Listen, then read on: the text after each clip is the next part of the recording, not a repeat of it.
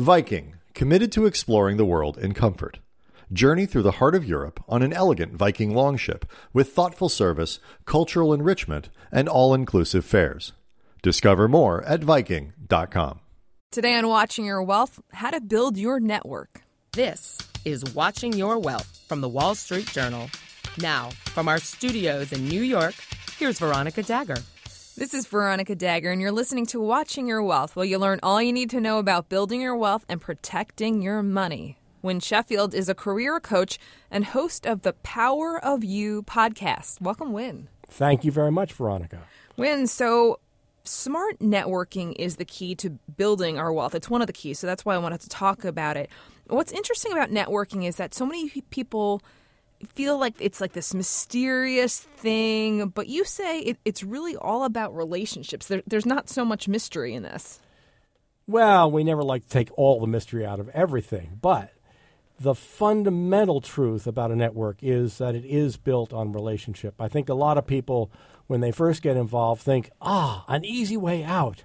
We'll do this networking thing and everything will be fine. But it really is about relationships, which is about building the relationship. Now, you said we have a thing called our primary network. What is that, and how do we build it? Primary network, very simply, complicated word, simple fact. We know people. We know people professionally. We know people socially. And those are the people who, if we call them up and say our name, they'll go, oh, yeah, Win, I've heard of him.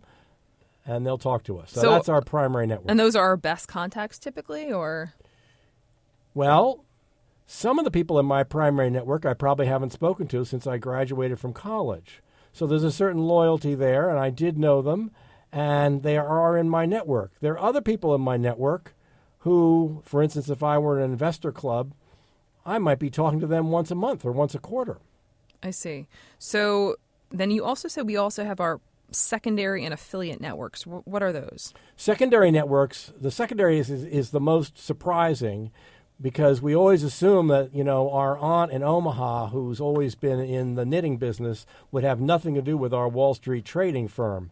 However, you never know who is in someone else's network. So reaching out to someone else in your primary network who will talk to you because they're loyal to you and know you, they will put you in touch with people who are equally well fixed with them, so that you can have a conversation with these people, which I call your secondary network, who you don't know, but your mutual contacts do. I see. So you're building your network by asking people for their contacts. How else can we build our network? So the other big component of our network is the affiliate network. I mentioned college friends before.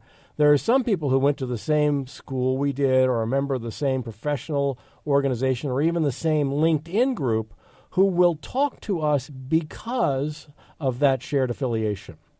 I see. Okay. So that's another way to build it, finding those commonalities, those common clubs, whether it's your church, whether it's your gym. There's other places you can meet folks, and that can help build the amount of people you know. But it isn't so much is it a numbers game, or is it more of a quality versus quantity? How do you look at this? I wish there were some magic way, again, that we could predict what's going to work out. I find professionally there are people who I'm always interested to talk to, who are always reading articles that maybe I'm not, that I'd be interested in, or who are thinking about new ideas, and I want to keep up with them. They may or may not turn out to be the people with the best contacts for me, but I might as well enjoy myself along the way.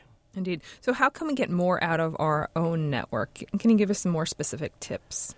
So one of the things we want to do is keep in touch. So if we're, for instance, a person who reads articles or keeps up on social media, and other people might not have time to for whatever reason or the inclination, we can send them a quick note. It says, hey, look at this. You may be interested in responding to that professionally or what have you.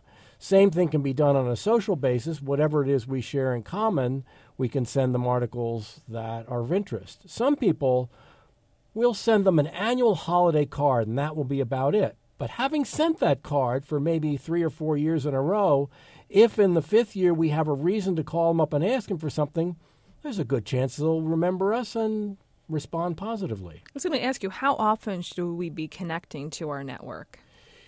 There are going to be people who we're going to be in touch with, as I indicated earlier, all the time. Those are the people who we're happy to take out for lunch or have a drink with or enjoy coffee with.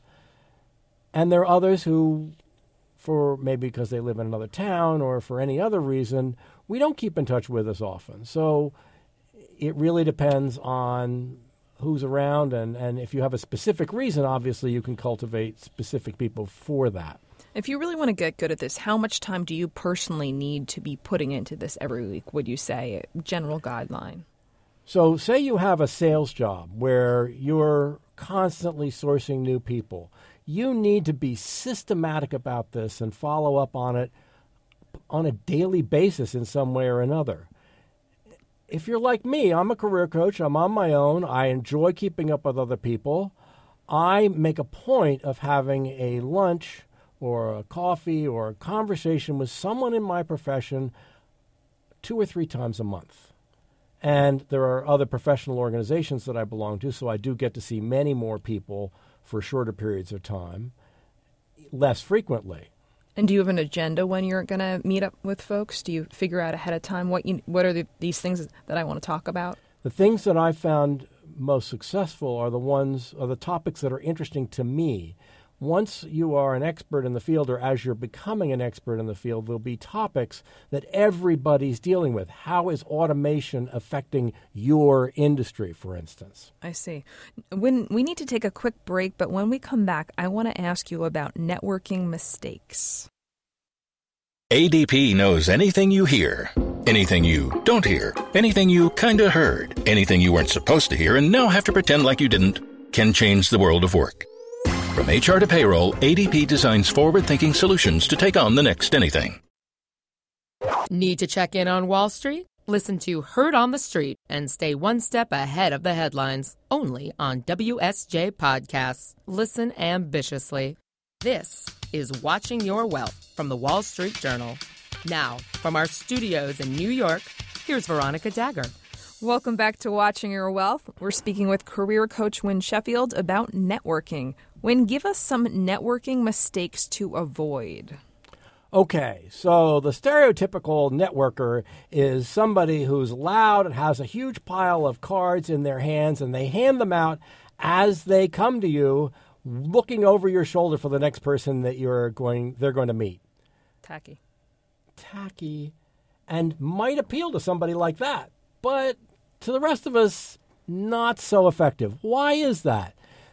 It is primarily because they've forgotten the first rule of networking, which is that networking is about the relationship. And when somebody's coming at you that strong, it's awful hard for most of us to take that in, and hence, there's no relationship. The other thing that you might think would undermine a relationship would be if you asked them for things. In fact, one of the great ways of building a relationship is to have you ask them and them ask you for things along the way. That is where you get into the give and take and really build what's possible. One of the things that, if you're beginning in your career, you tend to think of yourself as having is nothing. Right. Nothing to offer. If that's the case, you might want to think again. First of all, as a younger person, you are triggering some old memories for who you're speaking to, and that person really wants to see their past selves getting ahead in the world, and so they'll be looking for ways to help you if they can. The other thing is, again, if you've got more time than they do, if they're a busy high-end executive, they might not have time to keep their eye on what's going on in the press, especially some of the media that might be geared towards the younger generation. And yet, they might be interested. How about if you give them something that they could find useful for their profession? Helpful tips. Thank you so much for joining us, Win. Oh, it's such a pleasure. Thank you. And do you have a personal finance question you'd like us to answer? Email us at podcasts@dowjones.com. This has been Watching Your Wealth, a production of the Wall Street Journal. I'm Veronica Dagger.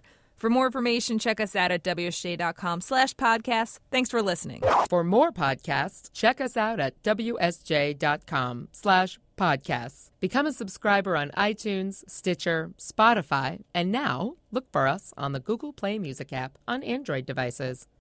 This message comes from Viking, committed to exploring the world in comfort. Journey through the heart of Europe on an elegant Viking longship with thoughtful service, destination-focused dining, and cultural enrichment on board and on shore. And every Viking voyage is all-inclusive with no children and no casinos. Discover more at Viking.com.